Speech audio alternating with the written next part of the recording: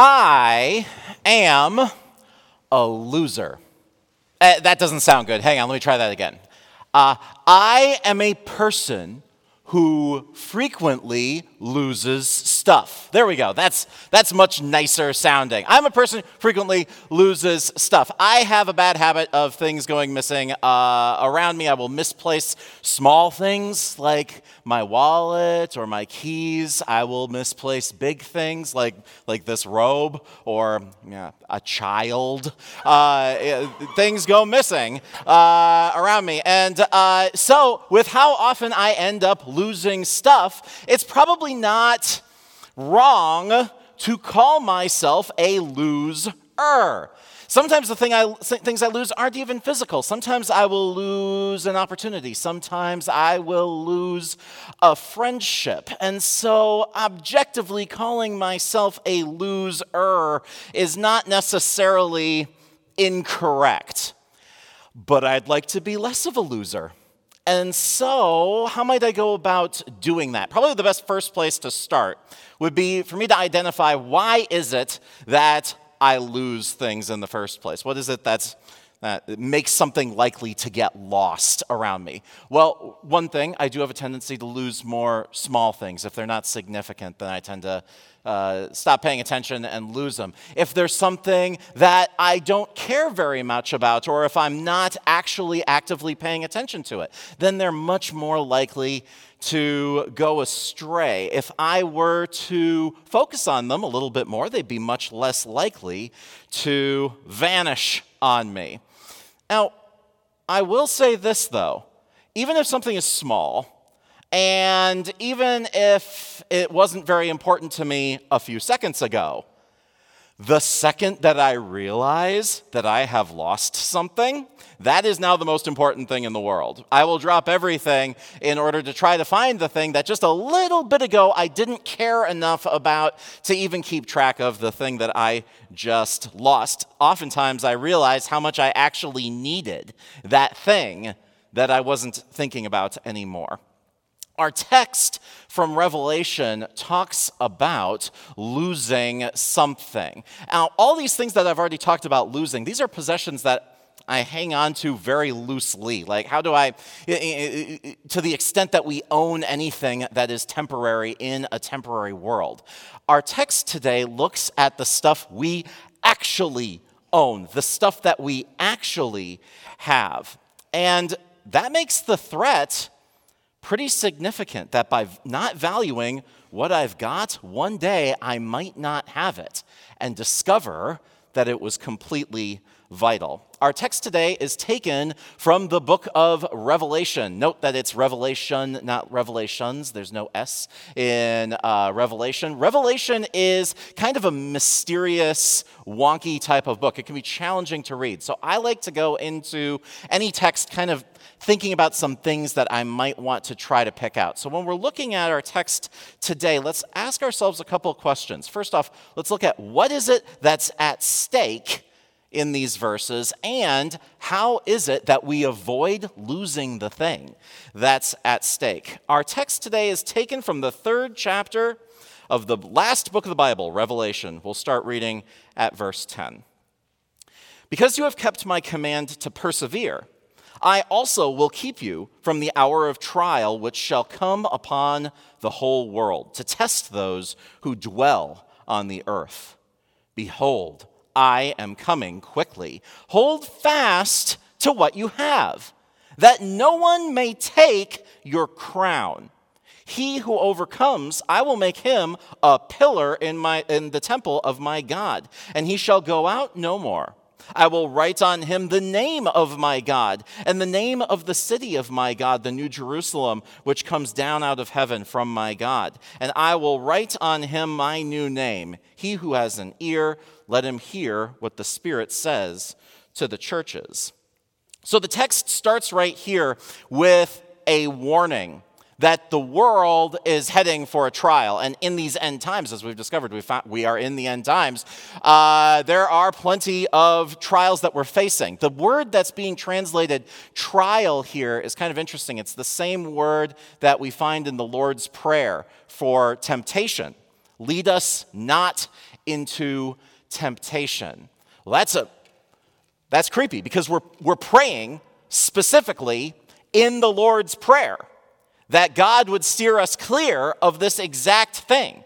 And now in these verses, it's saying the world is heading in exactly that direction. We're going to crash directly in that direction. Now, there's comfort here, too, because in the Lord's Prayer, it's a unique kind of prayer. Jesus taught it to us, and when we pray it, the requests that we make, the petitions that we make of God in there, he answers with a yes. That's echoed in these verses. It says that he will keep us from these trials.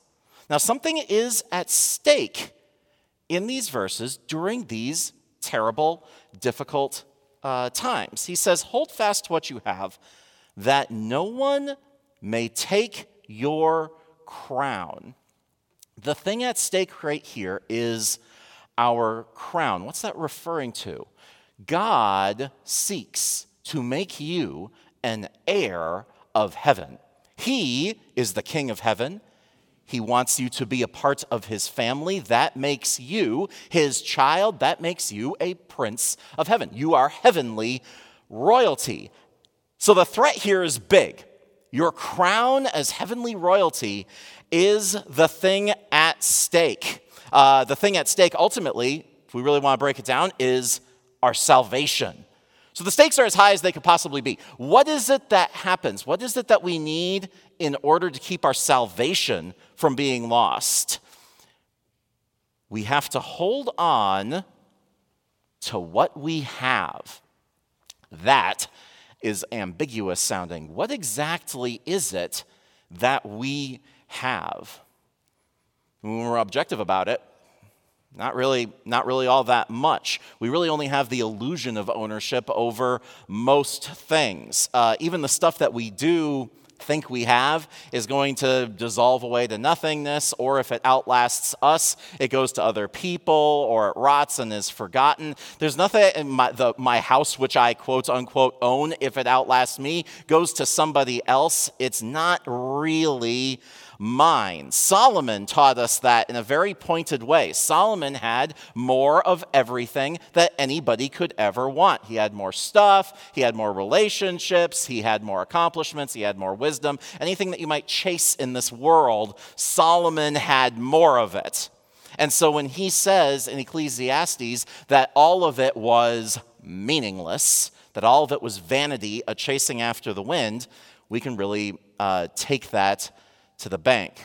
But he points something else out. There is something that outlasts the things of this world. Or in other words, there is something that we actually have. There's something that actually endures. When I was in seminary, I got really lucky. I was able to go on a trip to Turkey, and we went to the 7 churches of Revelation while we were touring through. I got to preach a sermon in Ephesus in that stadium where they were trying to get Paul stoned. It was weird to have the highlight of my ministry in seminary. So it was a really cool experience while I was there. But the city is rubble. All that's happened is they've taken some things, there's some bricks and columns, and they've propped them back up again, and they've stacked some blocks back up on top of each other so that you've got the odd wall here or there. Ephesus, a lot of work went in to creating that place, and now it's barely even memories. It's garbage. It's rubble. And most of the other cities that are written to in Revelation are exactly the same way. But there's something about Ephesus that still lasts right now. There's something I can even kind of lay hands on. While Paul was operating out of Ephesus, it was the first time that the Lord told him to go to Macedonia. He was supposed to go and turn west and take the gospel for the very first time into Europe. I can trace the work that the church at Ephesus did in the faith directly to the faith arriving in Europe. Well, I'm of European descent. I can trace my faith through a curvy, long line back to the work that they did there. There was something permanent that they worked towards in Ephesus, a thing that lasts, and the thing that we cling to, the thing through which we are brought through and out of this time of trials is faith. That changes the meaning then on some of the things that we encounter in these verses. It says, because you have obeyed my command to persevere. Well, I haven't persevered. In order to be an heir of heaven, I was supposed to be perfect. But by faith, God's only begotten Son and his perfect life become mine. It wasn't that I persevered. It was that he persevered for me. And by faith, that perseverance is mine. I faced a punishment for the things that I could do. It was a punishment there was no way that I could possibly handle. Death, hell, there was no way that I could stand up against what inevitably awaited me.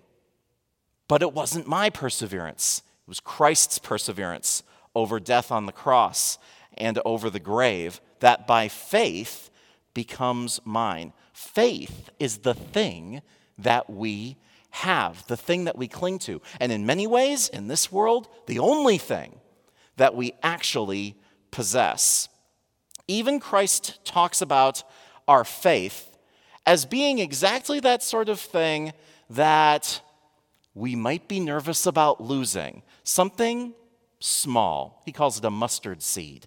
But something very important.